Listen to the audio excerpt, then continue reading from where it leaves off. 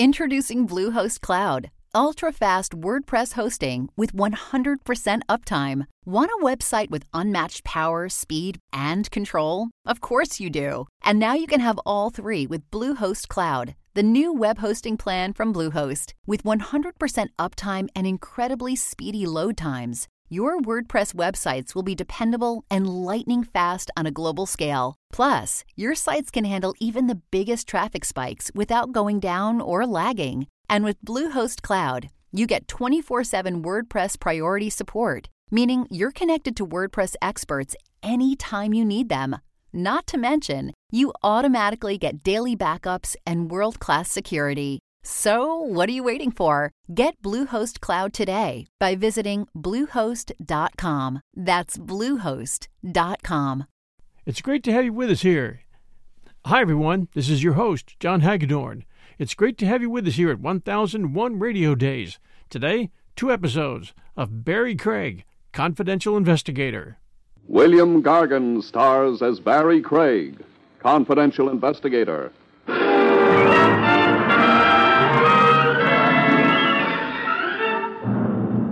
Spotting a murderer isn't easy. They don't help. They can be anyone, any age, either sex, rich, poor, or in between. They've got one difference, though. They kill people.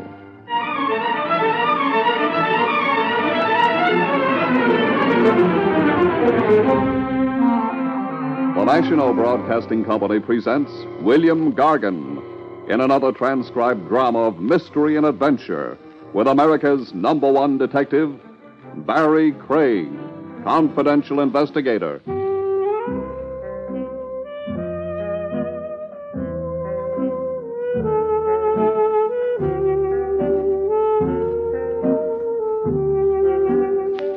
Barry Craig speaking. Lots of people shy away from going to a privatized office. I guess they figure it isn't respectable. I guess when you spend a couple of minutes thinking about it, they're right. It isn't respectable. Because it's a confession that something's wrong with their lives. And what's wrong is rarely a bookkeeping error or a mistake in spelling. You don't care for the hamburger, Craig? Huh? Oh, the hamburger's fine, Willie. Then stop looking at it like it was still alive. I wouldn't worry about it. No? No.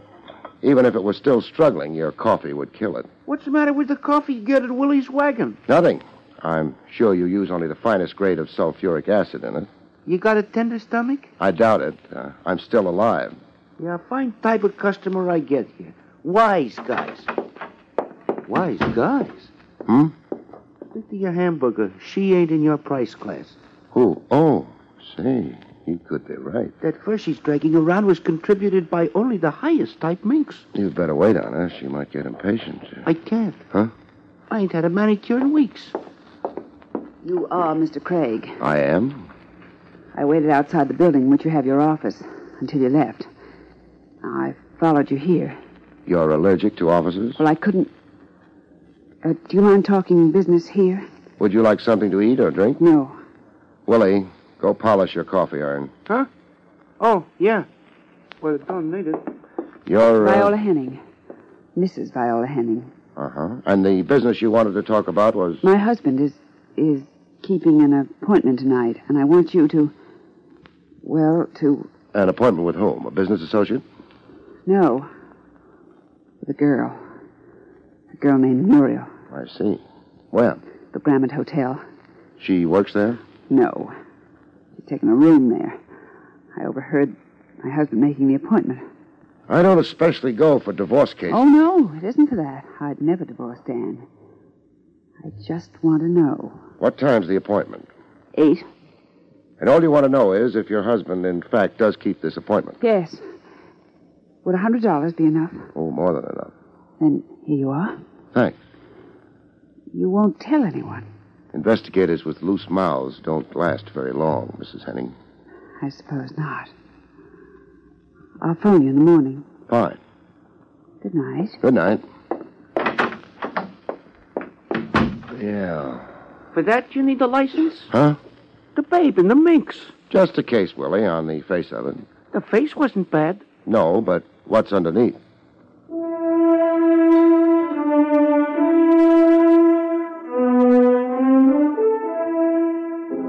I killed some time with Willie. His feeling is he's a very good gin player. I won enough hamburger for half a dozen cases of acute indigestion and then went on to the Hotel Grammont. I let the clerk in on my little secret. I told him I was looking for a maiden aunt. For $5, he believed me. I found a Muriel who'd booked a room at 8 o'clock. The full name was Muriel Jones. Jones.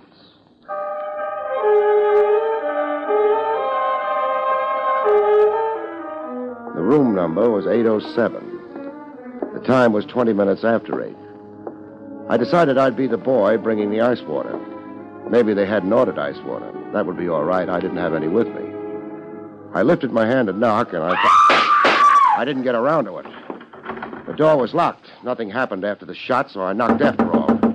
Maybe I was naive, but kicking the door in didn't seem practical. I turned out to be right. Mr. Craig! Hello, Mrs. Henning.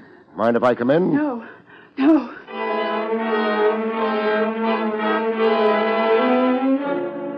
was a girl lying on the floor. Her eyes were open, and they stared up at the ceiling of the room. It wasn't a very interesting ceiling, but that didn't matter. She wasn't seeing it. Dead. Who was she? Muriel. The girl I told you. Yeah. Except you didn't mention you were also planning on showing up here. I couldn't help it. I had to see her. She isn't much worth looking at right now. 2-room suite. That the back door? I don't know. Yeah. Back door and fire stairs. What else couldn't you help, Mrs. Henning? You don't have to be so indirect, Mr. Craig. That means what? I killed her. Uh-huh. What's her name? Muriel. Muriel Jones. No. Why do you say no? That dress she's wearing. Too good for a hotel like this. That's the only name I knew her by. Those gloves you're wearing. They're for driving. Well, that is, I wore them so that I wouldn't leave fingerprints. It doesn't explain why you didn't use that back door to get out of here after you shot her. I changed my mind about hiding my guilt. Tell me how you killed her. Start outside in the hallway. You came to the door, you knocked. Yes. She opened the door. When I came in, she shut the door. She didn't know who I was. I told her. She liked that? It didn't seem to matter to her. I accused her of taking my husband from me. She laughed at me. So I shot her. You had a gun? Yes. You shot her. She fell down and died. You heard me knock. You hesitated. Then you opened the door. Yes. I've had time to look around the room. I've looked. What difference does that make? You say you shot her. I did. What did you do with the gun? Eat it?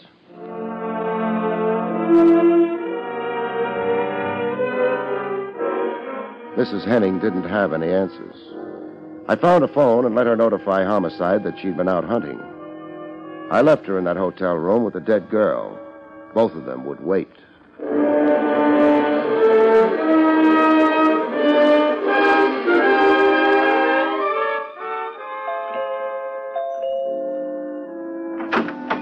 The butler at the Henning home didn't seem delighted to see me. I think it was my tie bothered him most. I figured if I ever wanted to visit again, I'd get it hand-painted. Johns tells me your name is Craig. Johns tells you the truth, Mr. Henning. Yes. Well, what... I'm a confidential investigator. I could show you credentials. Oh, there's no reason to waste them on me. What can I do for you? Is your wife in? My wife? Why, yes, she's upstairs asleep. Asleep? It's a little early for that, isn't it? I don't see how that's any of your concern. I guess you don't. Would you mind asking her to come downstairs? I most certainly would. I'm afraid you'll have to anyway. I don't see why. You're not curious enough about why a private detective is calling? I'm merely assuming that you'll inform me sooner or later.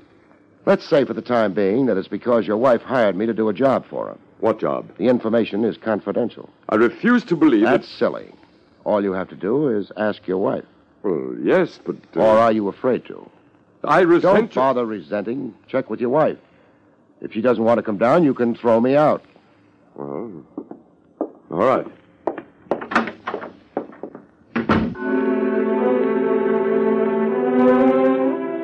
I didn't know exactly what made him go through with it. Maybe it was because his tie was already hand-painted. Mr. Craig? Yeah? My wife isn't feeling very well. She can't come down.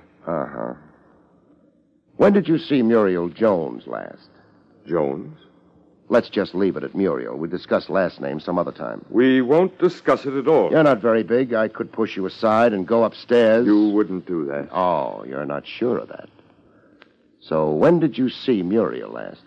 Well, why not ask the lady? Oh, there's a technical difficulty. She's dead. She's what? Dead. You're quite serious? It's not a good subject to joke about. Well, how did she... She was murdered. Oh. Well, who would want to kill her? That might depend on who she really was. Her name was Muriel Carter. She sang at the Bright Star. Her voice was very beautiful. She's still dead.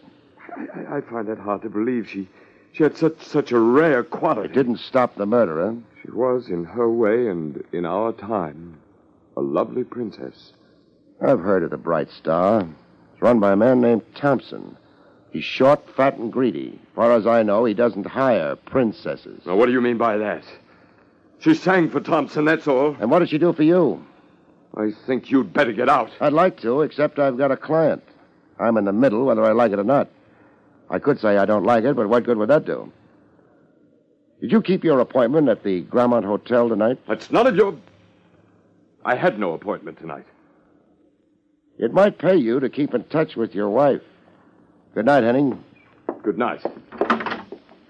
Your wife, who's upstairs and not very well. Yes? By this time, she's also downtown having a conversation with the district attorney. Did I say good night?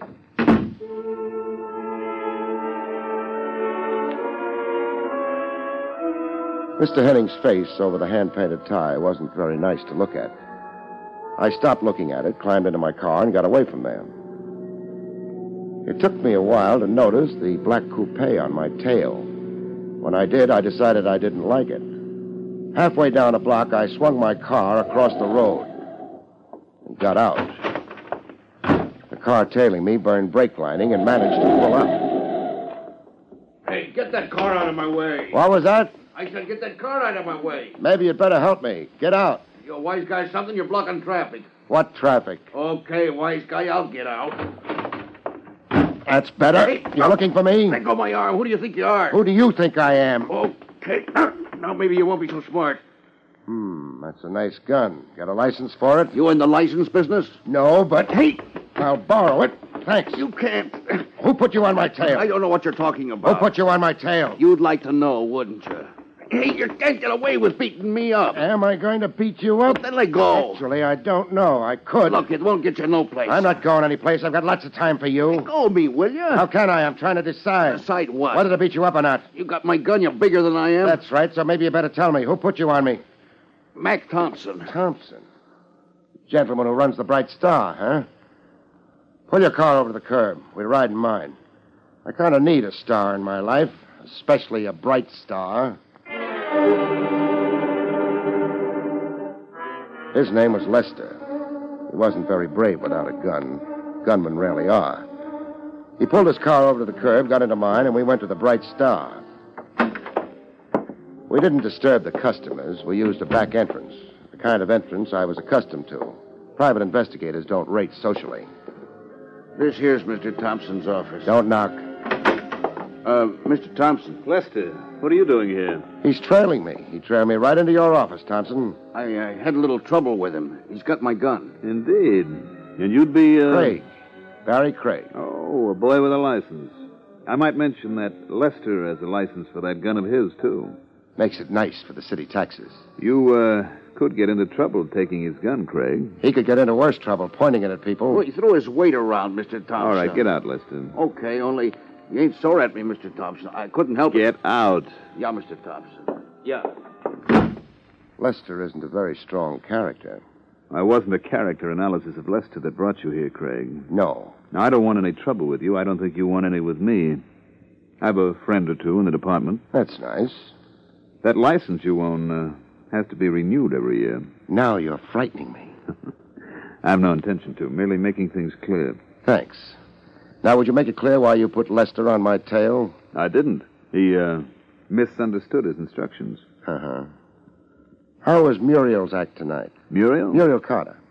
She didn't appear tonight. Why not? Well, you know how these things are. I don't. Thompson, where were you around 8:15 tonight? Here, reading a good book. How many witnesses? 4, 8? How many would you like? You've got a large payroll. Thank you. Now that you've stopped imitating a detective, what happened at 8:15 tonight? Muriel Carter quit the Bright Star. You practicing to be a theatrical agent? 2 bullets hit her. Oh? How sordid. Not to mention fatal. You know something? I'd like to have the gun those bullets came out of. At 8:15 tonight, I was here reading a good book. 8 witnesses, Craig. That ought to be enough.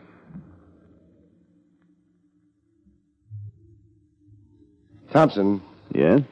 I don't believe the performance. I beg your pardon? You're playing it too tough, too straight. Which means? I think you went for her. That may be true. It's a habit of mine. I've seen her. More than habit, Thompson. She was worth a gross of your ordinary stock. Possibly. So I'm all broken up inside by the news. It wasn't news. Why was Lester staked out at the Henning home? Good night, Mr. Craig. I'm still looking for that gun. Good night. The hallway outside Thompson's office had run out of lights. It was dark, and I headed for the floor quick, but halfway down I found out it wasn't entirely my own idea.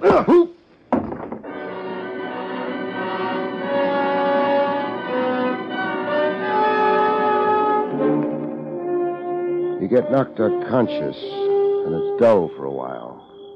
Because you're unconscious. But after a while, things change. Something began to pound. It must have taken me 20 minutes to discover it was my own head.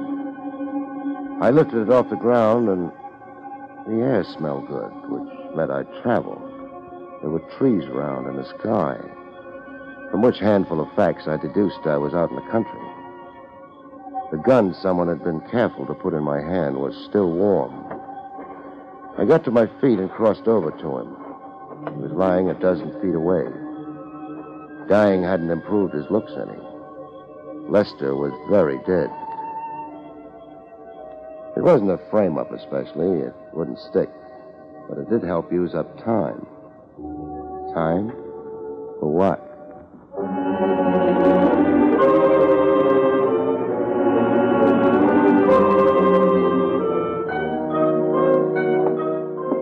Headquarters had a nice green lamp burning outside.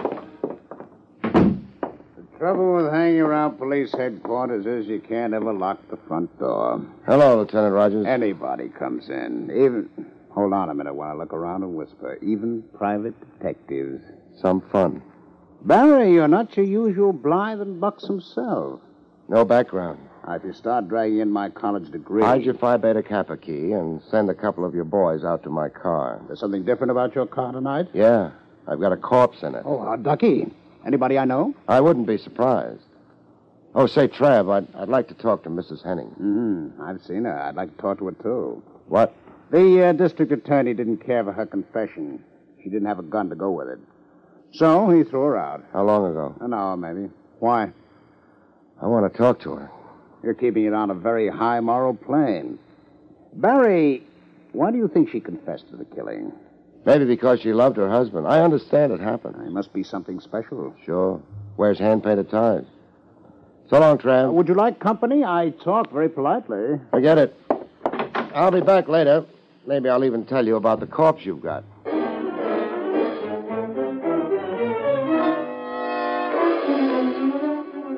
My head didn't feel too good. Maybe I was wrong. I'd find out. The Henning house was dark when I got to it. I didn't worry about the butler much. It turned out that I didn't have to. The front door was open. The skating rink they used for a foyer was dark, but a line of light under the door down the hall told me where I wanted to go. Nobody noticed my low bow as I went through the door. Oh, Mr. Craig! Which way? The window. Caught a tail light going around the corner outside. There's nothing special about a tail light. I was late. Mrs. Henning.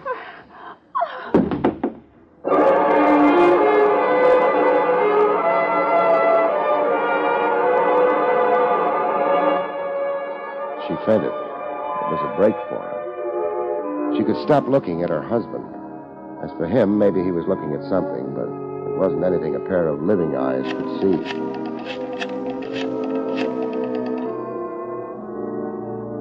Lieutenant Rogers, homicide. Trav? Barry. I'm at Mrs. Henning's home. Yeah. It also used to be Mr. Henning's home, but he won't be living here anymore. He's moving into smaller quarters. Underground.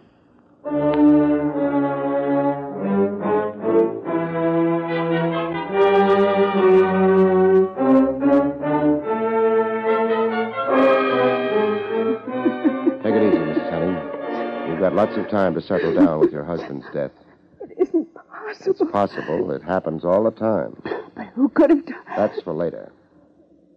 You wouldn't want to confess to this murder, too, would you? How can you say things like that? Practice.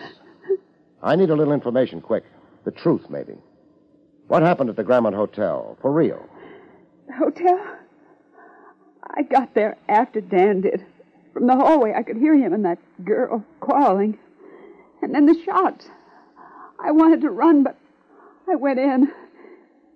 Dan wasn't there, but... Oh, I can't go on with this. You don't have to. Just hang around and greet the cops, huh?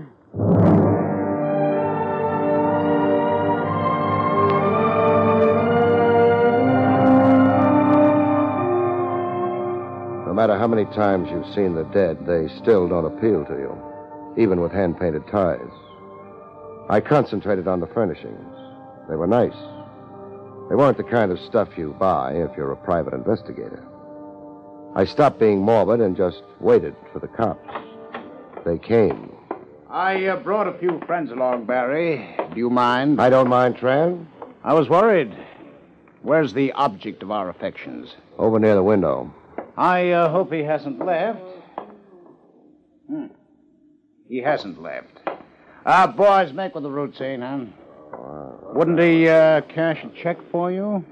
I'm not killing people this week. Mrs. Henning? No. Henning was shot from outside the window. Mrs. Henning was in the room when I arrived and heard the shots. That's nice. Maybe it's the perfect crime. Maybe. Mrs. Henning's in her bedroom. I imagine she'll wake up if you knock.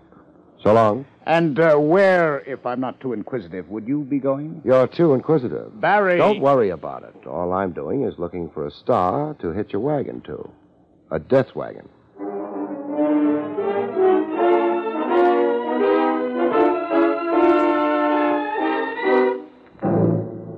I figured Mr. Thompson wouldn't be expecting action very quick. I'd been lucky, or maybe it was just because my head was so hard. I'd come to after the sapping in a hurry. I'd been in a hurry since then. I was still in a hurry. Who is it? I didn't build that door very strong. Craig. Craig. Hello, Thompson. You wrecked that door. I'm too stupid to knock. Hold it where you are. What a nice big gun you've got, Grandma. I said stop. Okay. I'm up against your desk anyway. Nice hunk of mahogany. What do you want? You. Look, I'm in no mood. This isn't comedy. I want you for murder, Thompson. Why don't you come and get me? I will if I have to. You under the impression you're bulletproof? I'm glad you reminded me. Very nice hunk of mahogany. Pity it got in your way.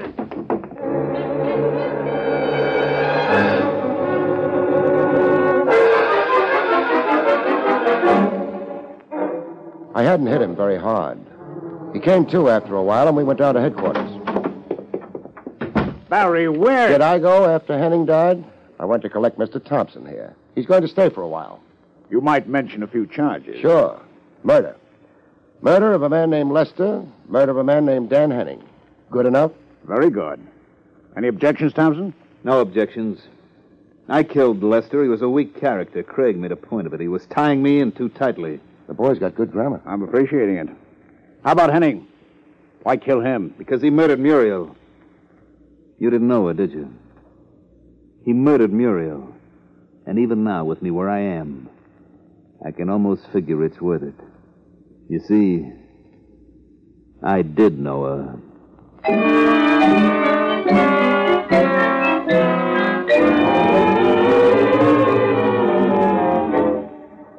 I left Thompson with Lieutenant Rogers. Maybe, according to his own bookkeeping, he'd been right. I'd seen Muriel Carter and was willing to give him an outside doubt. My job wasn't finished, though. I had a final report to make to my client.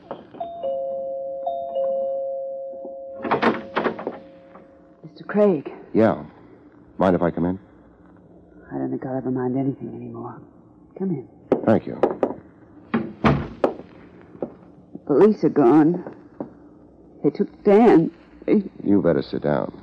Yes, hadn't I? You hired me. I've got to finish things up. Things? What things? I didn't know there was anything left. Oh, nothing important, but... Mrs. Henning, did your husband ever wear driving gloves? No. Or any other kind? No, he didn't. Thompson's been arrested. Thompson's the man who killed your husband. Oh?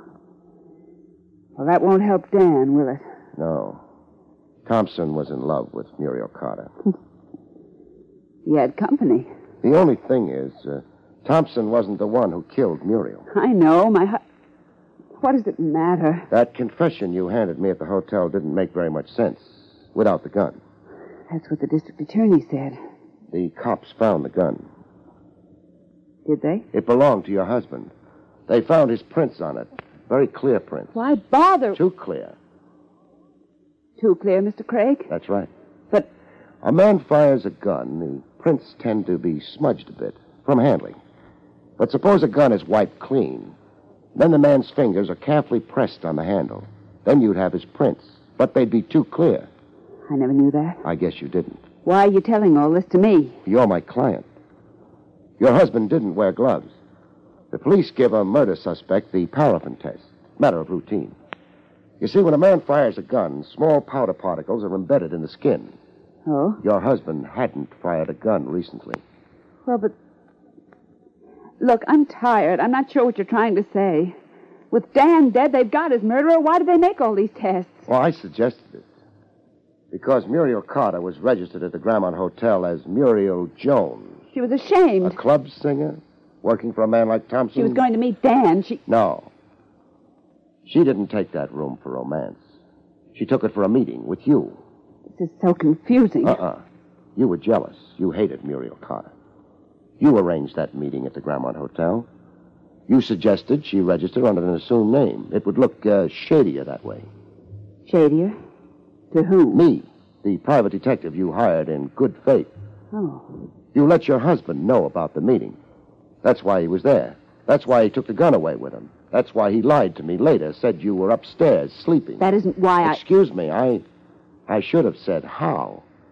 The why was because he may have loved you once. You made your confession, nobody believed. Thompson figured your husband for the killer and killed him in turn. But there was something wrong. The paraffin test showed your husband hadn't killed Muriel Carter. Then who did? I'm a funny kind of investigator, Mrs. Henning. Most guys in my business get cynical.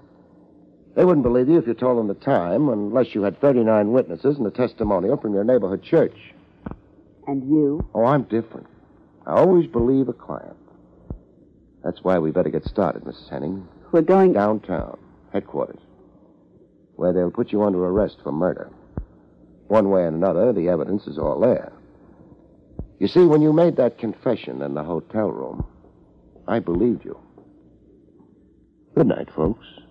See you next week.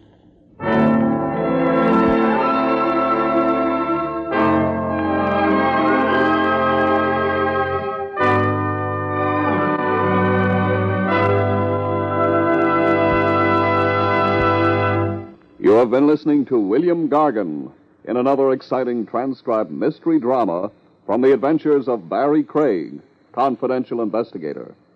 Tonight's story, Fatal Appointment, was written by Lou Vittis. Next week, it's the strange story titled The Deadly Fight, about which Barry Craig has this to say. Next week, I meet a widow who can't find tears, an obituary notice in search of a corpse, and a boxing champ whose biggest win is a fight strictly off the record. See you next week, folks.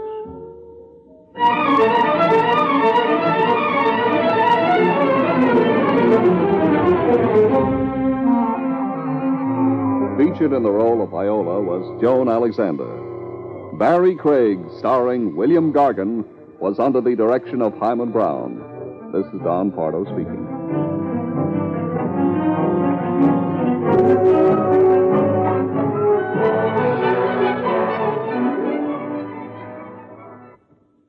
3 chimes mean good times on NBC. Thursday evening on NBC, enjoy comedy with Robert Young as he tries to convince the rest of the family that, without a doubt, Father knows best.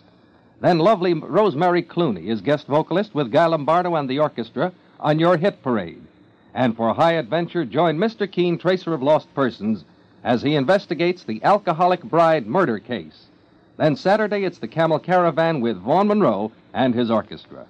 Now enjoy Meredith Wilson's Music Room on NBC.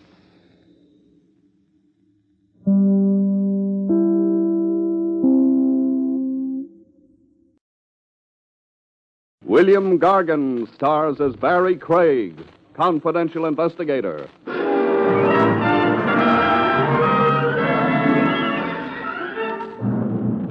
The fellow in the driver's seat is always much better off, folks, especially if it's the morgue wagon.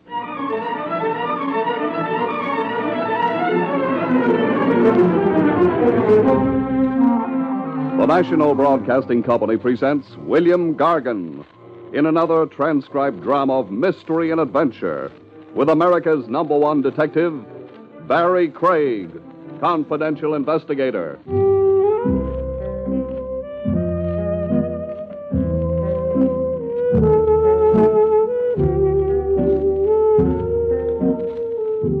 Barry Craig speaking. A thing that defeats a confidential operator is his heart. I don't mean the wear and tear that comes of chasing creeps around the landscape. Heart. Meaning the way you get involved emotionally with a case or a client. Like a doctor gets involved with a patient or fights not to. The human angle. You go for it with a tear in your eye and a throb in your throat. And you're no longer working for a fee. No, sir, you're a dedicated sucker, like I was in the case of Boxer Doyle, a ring champ of his day.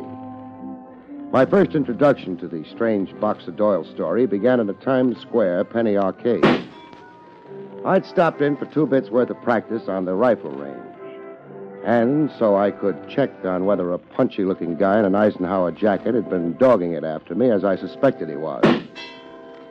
The Eisenhower jacket was watching my marksmanship, all eyes. I can shoot okay, huh, friend? Yeah, bullseye every time. There's a fly squatting on your ear. Watch how I do. I said you were good. You don't have to prove anything. 46th and Park, then west of Broadway, then south to here. Why so attached to me, friend? I was making up my mind. About? Whether you were the guy for the job, Craig. And? I'm throwing my business your way. Lay down the rifle, I'll tell you. I can't wait to hear. It's only an hour's work, nothing complicated, everything on the up and up. So much for the preamble. You represent me confidentially in an auction sale at the Phoenix Galleries tonight. What am I bidding on? A diamond belt that once belonged to Boxer Doyle when he was welterweight champ. Mrs. Doyle's put it up for sale. I want it. Why? Sentiment. Boxer Doyle's been one of my heroes. You can still bid on it yourself. You don't want the job? How much can I be losing? $500. High pay for an hour's work. Get me the diamond belt. What's the ceiling, Mr. Bid up to $5,000 if you have to. And if I'm outbid? I don't think so. It's been appraised at only $1,500. Sentiment is expensive. Come to a side. I'll count you out the dough.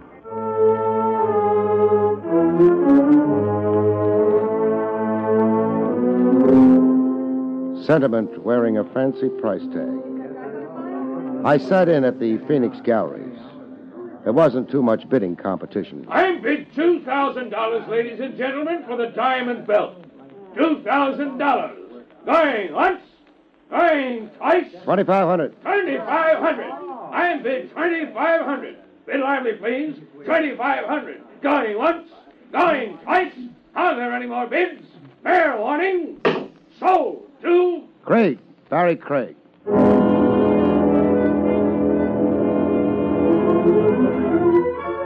I turned the belt over to Mr. Mooney, collected my 5 bills, and wrote them off as a sentimental screwball. A weird deal, kind of, but legitimate on the face of it. So why push my imagination? Another day, another dollar, I figured it. That is, until Lieutenant Trav Rogers popped into Ronzini's Pizzeria to drop a poison pellet in my minestrone soup. How's the soup, Craig? 9 parts water, 1 part can, as usual. A bowl of minestrone, Tony. Mind company, Craig? The eats are public. Just don't jostle my elbow. I never do when a man's eating soup.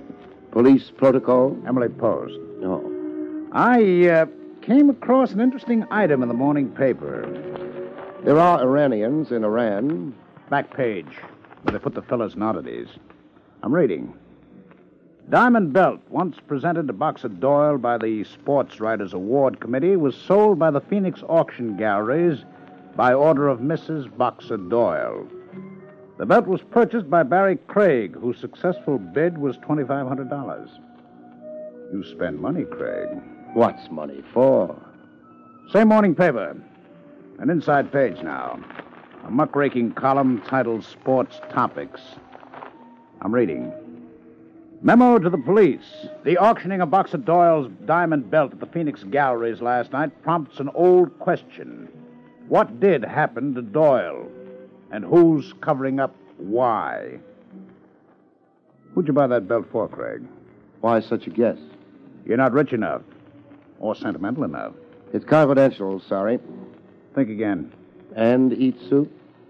Boxer Doyle disappeared years ago. Dropped out of sight, dropped out of the world. The police handled it as a missing persons case. We got nowhere. Now, this business of the belt might be the first significant development in the sticker we've long given up on. You can hope. I want to ask your client about his expensive interest in the Boxer Doyle diamond belt, just on the chance. I'll ask him. Now, Craig. I owe him that much discretion, Trav. I'll ask him, then you ask him.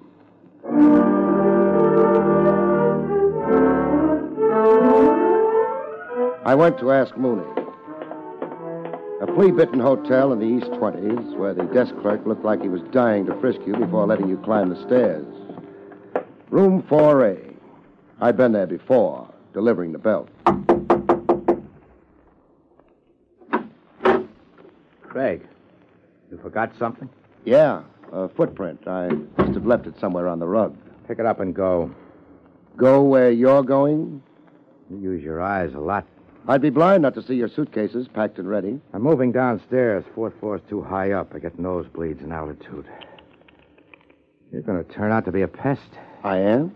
Look, you've been paid. Generously. No quarrel. Then ring off. Go look for your next job. This thing keeps building, and I've got my next job. Mysteries fascinate me. I made a mistake throwing work your way. Craig, what do you want? Answers. What's your real interest in the missing Boxer Doyle? I'm only interested in this belt. Standing pat on your story, huh? People collect General Grant's platoons and John L. Sullivan's gloves. You've got a personal hero. And you're crazy sentimental. Okay, then. Let's go. That sounds like police headquarters. I promised you to a lieutenant if I got nowhere. You object? You tell me. You object. How'd you do it? Sleight of hand? I ought to kill you. Good you're fighting the impulse. You park here while I move downstairs. When you come to, Craig, change your thinking. I'll make a sincere effort. I won't turn the gun around the next time.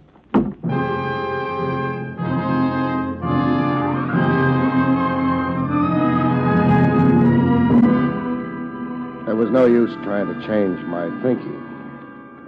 When I came to, the only thought in my head was how to get out of a locked closet. Get out before I died of suffocation.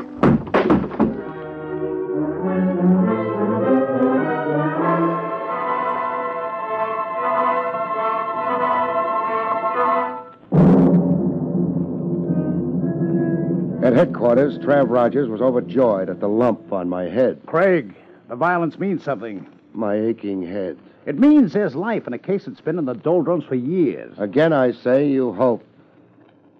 Go to it, Craig. What does that mean? Find out what happened to Boxer Doyle and who did it to him. Come again? Now, Craig, don't be coy. You want me to work up a case the police gave up on? That's right. On whose behalf? What client? Me. You're representing me very confidentially. The department has a stake in it. Nothing less, say, than its honor. We've been pilloried by the press, sniped at by columnists, abused by 1,000 sports fans who loved Boxer Doyle and who idolize his memory. Let's see the file on Boxer Doyle. No. Our files merely tell the story of a failure. Then where do I start?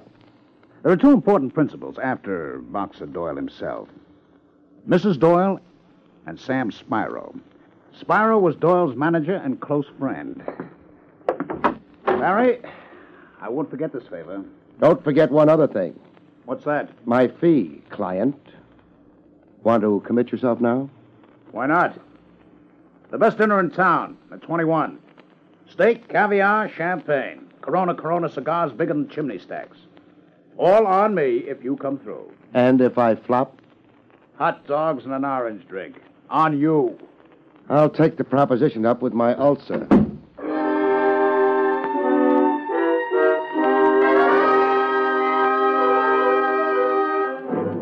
Mrs. Boxer Doyle, Wilma Doyle, had a henna bleach and the telltale look of an ex-showgirl a little too old and frayed around the edges for the chorus line. What's this visit about, Mr. Craig, Barry Craig. I explained over the phone. I'm a police operative wondering about the whereabouts of Boxer Doyle. Isn't it a little late to be wondering? Maybe. I'll concede that when I say hello to his corpse. But you talk to me. I've done nothing but talk to the police for years. But never to me. I'm fed up talking. He's gone. He went out for a comic book one night and never came back. Did he leave you comfortably fixed? All the gold I could carry in my teeth. Doyle was a fast man with a buck. He even tried handing me cigar coupons for table money. Look around you, Copper, and tell me this dump reminds you of Buckingham Palace. Almost. I missed the crystal chandeliers. An ex-world champ, Doyle made barrels of dough. And salted it away where I couldn't touch it. Who could and can? Sam Spyro, his manager. Sam's got the power of attorney over everything Doyle owned, except me. And that diamond belt you auctioned off the other night. Doyle gave it to me in a weak moment. All in all, there was no love lost between you and Boxer Doyle. We fought all the time. Doyle scored KOs that don't appear in the records. Why would he pick up and disappear? Whams in his head. Toward the end of our happy marriage, Doyle was 90% off his rocker. I slept with a gun under my pillow in case he went berserk. What had him down? His career was behind him. He'd hung up his gloves. Sour, disappointed, and depressed. Hey, you ought to be all out of questions. One more. Who's in the bedroom? What kind of a stupid... The door's open a little. It wasn't when I came in. Who's getting an earful?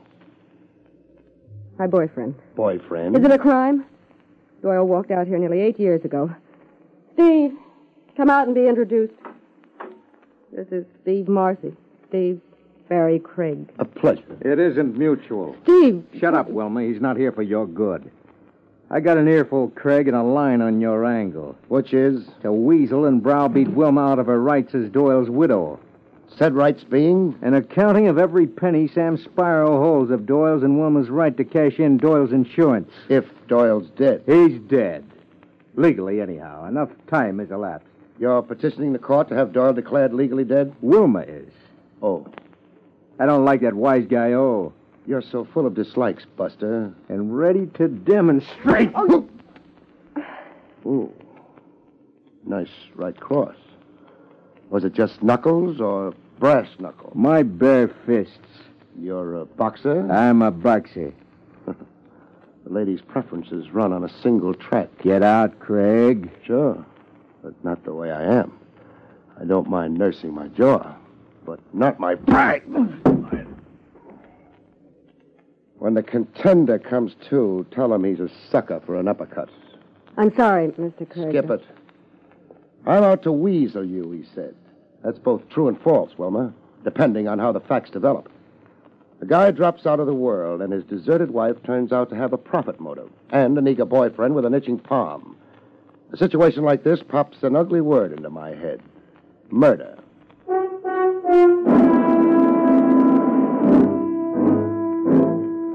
On the street, a few doors down from Wilma's tenement palace, somebody blew over to me with the evening mists. Mind company, Craig? No, provided you don't say goodbye to me in locked closets. Keep walking. I sense a gun, but I don't see it. You've seen me draw? Yeah, regular sleight of hand. Jumping me would be a mistake. I never want that spelled on my tombstone. How much, Craig? How much for what? For you to hop a plane to Tijuana. What's there? High lie. Never played it. You're bright. You'll learn. Is it expensive? Only if you lose. What's the maximum I can lose? $5,000. When I go, I go. 8. You'd blow me to an $8,000 vacation? You got rings under your eyes. Keep getting hit on the head, you'll lose your mind. That's no joke. You need to knock off. Rest up. Stick your hand out for the dough. You really want me to forget about Boxer Doyle? No changing the subject. We were talking about $8,000. And what if I'm busting with curiosity about Boxer Doyle? Craig, don't be funny. No fooling. I'm still kid enough to be glory-struck over famous sports figures. Enough to be sentimental, like you're sentimental. You don't want the dough? What good's my sitting in Tijuana with my mind on something else? I want to know what happened to Doyle. Where did he go? And if murdered, who killed him? And where is the corpus delicti? Walk ahead of me. Keep walking. I'm going to get shot in the back? Maybe. Or maybe not. Maybe today. Maybe tomorrow. Walk.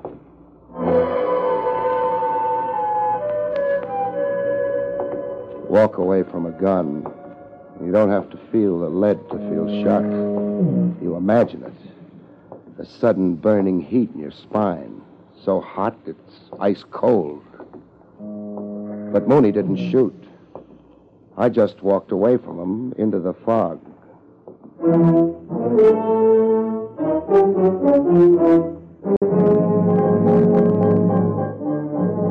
I finally located Sam Spyro in Kelleher's gymnasium.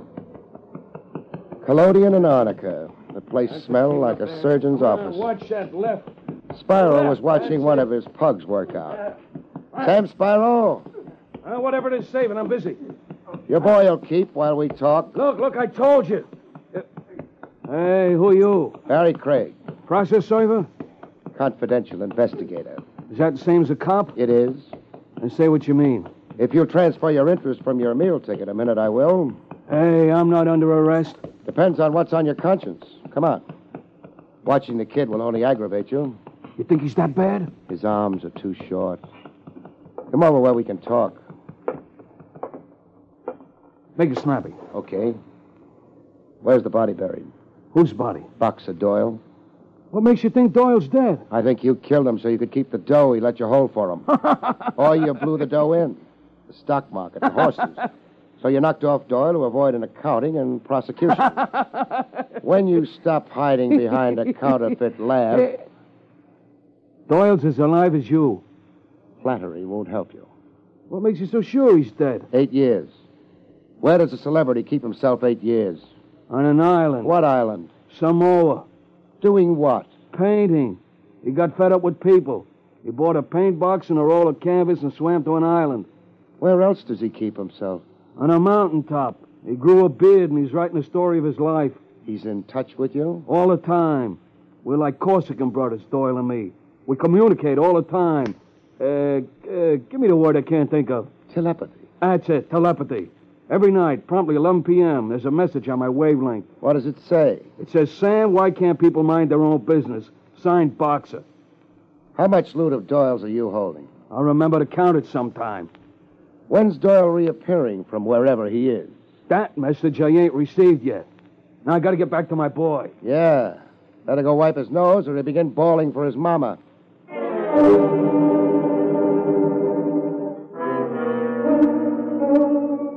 Over steak burgers and curlicue potatoes, I ran over what I had with Trav Rogers. So Doyle's both alive and dead. Depending on whose angle you see it from. Doyle alive, but on the world, incognito somewhere. Keeps Spyro in charge of Doyle's assets. And keeps Mrs. Doyle out in the cold. In a crisis, what do you bet Spyro even produces phony picture postcards from Doyle? And Mrs. Doyle's calling Doyle dead for her own practical reasons. Insurance, enforcing a widow's legal, accounting from Spyro. Either one could have murdered Doyle and disposed of the body. Either one, or their boyfriend Steve. Or the mysterious Mooney. Mooney puzzles me. He was the gunman who originally did the dirty work? For Wilma or Spyro? Either one. And now Mooney's busy seeing that the case doesn't get off the ground, blow hot. I could buy it if one thing didn't stick out. What thing? The diamond belt. Mooney's reason for the purchase. There I'm stumped. Where do you go from here? For a ride, I think. A ride? Parked on the street side of the plate glass. Eyeing me and waiting for me. But don't look now. Who? My shadow. The Eisenhower jacket. Mooney. I'm going out. To nab him? No. To give him all the rain he wants. I've got a feeling he's finally provoked enough to tell me something. But the risk is... He could have killed me twice, but didn't. I'll leave the tip. The check's all yours, Lieutenant.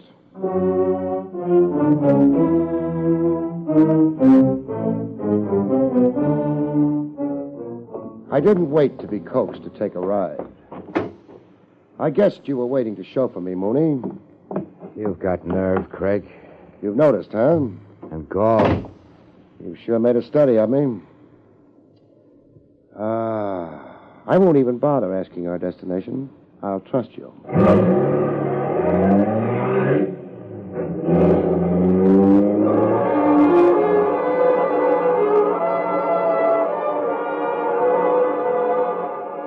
Our destination turned out to be the home of a man whose shingle outside a big rambling estate read Dr. Otto Steiner. A round, little nervous man, Steiner, with fluttering hands. It was plain to see that Steiner didn't relish the upcoming session. Tell Craig about Boxer Doyle, Doc. Tell Craig, yes. I treated Boxer Doyle. Get to it, Doc. Tell Craig the condition Doyle was in. Depressed to a manic state. His vitality, the splendid energies and physique that had carried him so far in his career... Spell it out in a word, Doc. Well, Doyle had a wish to self-destruction. He told me he had attempted his own life on 2 occasions. That is about all, I suppose. That wraps it up. Not so fast, Mooney. Doc, Doyle was in treatment when he disappeared? Yes. How long had you known Boxer Doyle? Oh, a very long time, Mr. Craig. I was his personal physician and friend for a long time before his breakdown. Let's get out of here, Craig. Kind of a fast shuffle, Mooney. Is it deliberate? I said let's get out of here.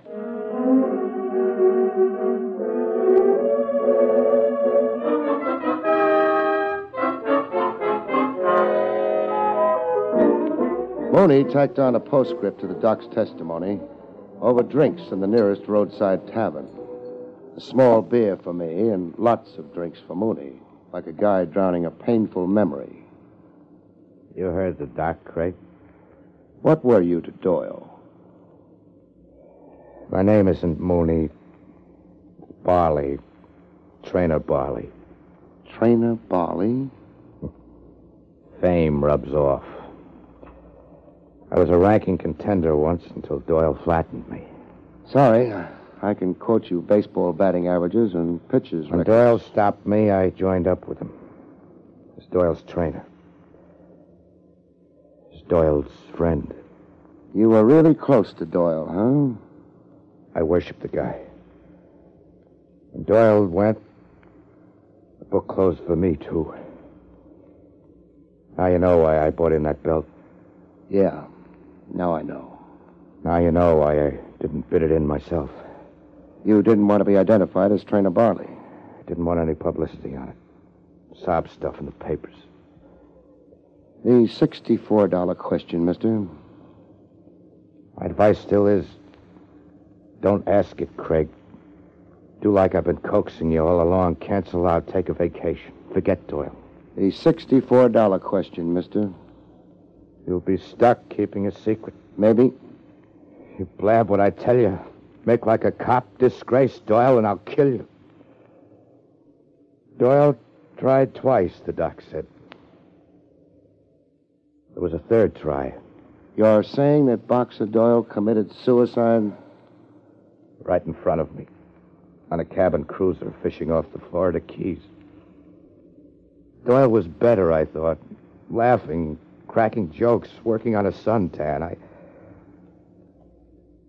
took my eyes off him. He went over the side. Period.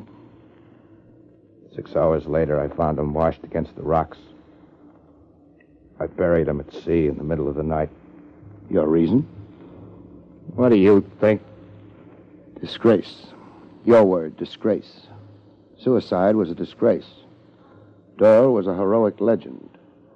You didn't want any tarnish on it. Not then or now. So close your file on Doyle, Craig, and live. Come on, I'll drive you back to town. No, thanks. I'll stick around here for a while. Way out here? What for? Tie on a bun, maybe, like you did. What are you up to, Craig? I could be sad and sentimental, like you're sad and sentimental. Good night, mister.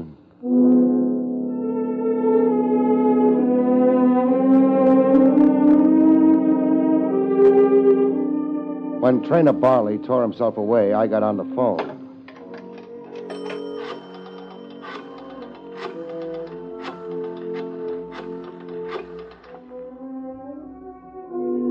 Headquarters, relay this message to Lieutenant Trav Rogers and quick. He's to meet Barry Craig at Dr. Otto Steiner's in Wentmore, out in Nassau County, as fast as he can make it.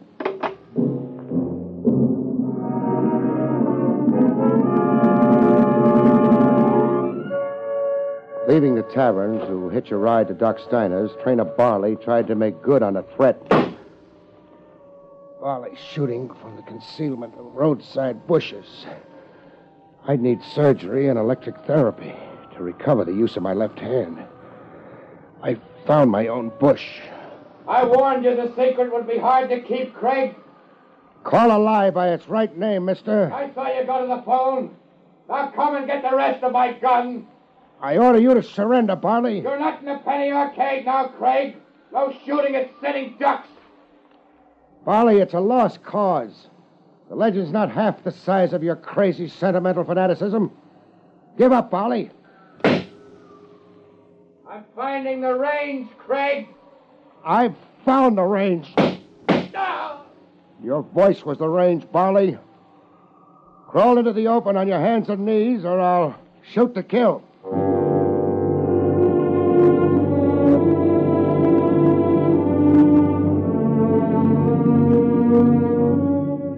Later, after patching up Barley's leg wounds in a private hospital behind Otto Steiner's residence, Trav Rogers and I got to meet Boxer Doyle in the flesh. Gentlemen, this is Boxer Doyle. A shrunken man, half as big as the sports world remembered him. He sat in a chair facing a window, vacant to his surroundings, deaf to our voices. Around his waist was a diamond belt held in place by pins. This was the secret Trainer Barley risked his life to keep? And Sam Sparrow. Only his wife knew nothing. A rare disease of the spine. Malignant. Doyle fell away bit by bit to what you see. How long, Doctor? Not long. He has nothing left. Only his magnificent fighting heart. Trav. Yes, Craig. When the story gets out, I'm taking over. As crazy fanatic as Trainer Barley. Any tarnish on the legend of a great champ, I'll break heads. Good night, folks. See you next week.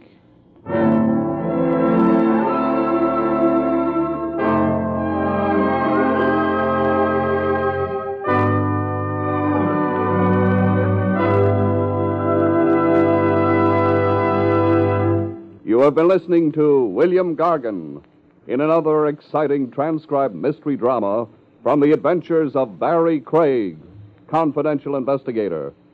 Tonight's story, The Deadly Fight, was written by John Robert. Next week, it's the strange story titled The Very Odd Job, about which Barry Craig has this to say. Next week, I'm hired to deliver a puppet, watch a girl faint, discover a vintage murder, and realize that the only thing that's black as it's painted is a coffin. See you next week, folks.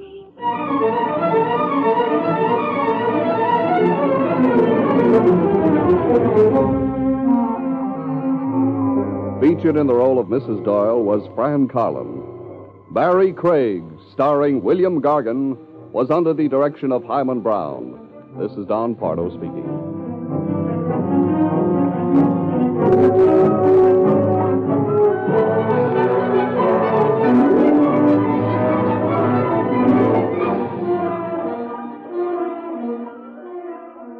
Now, Robert Montgomery presents something different in news analysis on NBC. Thanks for joining us at 1001 Radio Days. We always appreciate reviews, and we appreciate you sharing our show with others. We'll be back soon.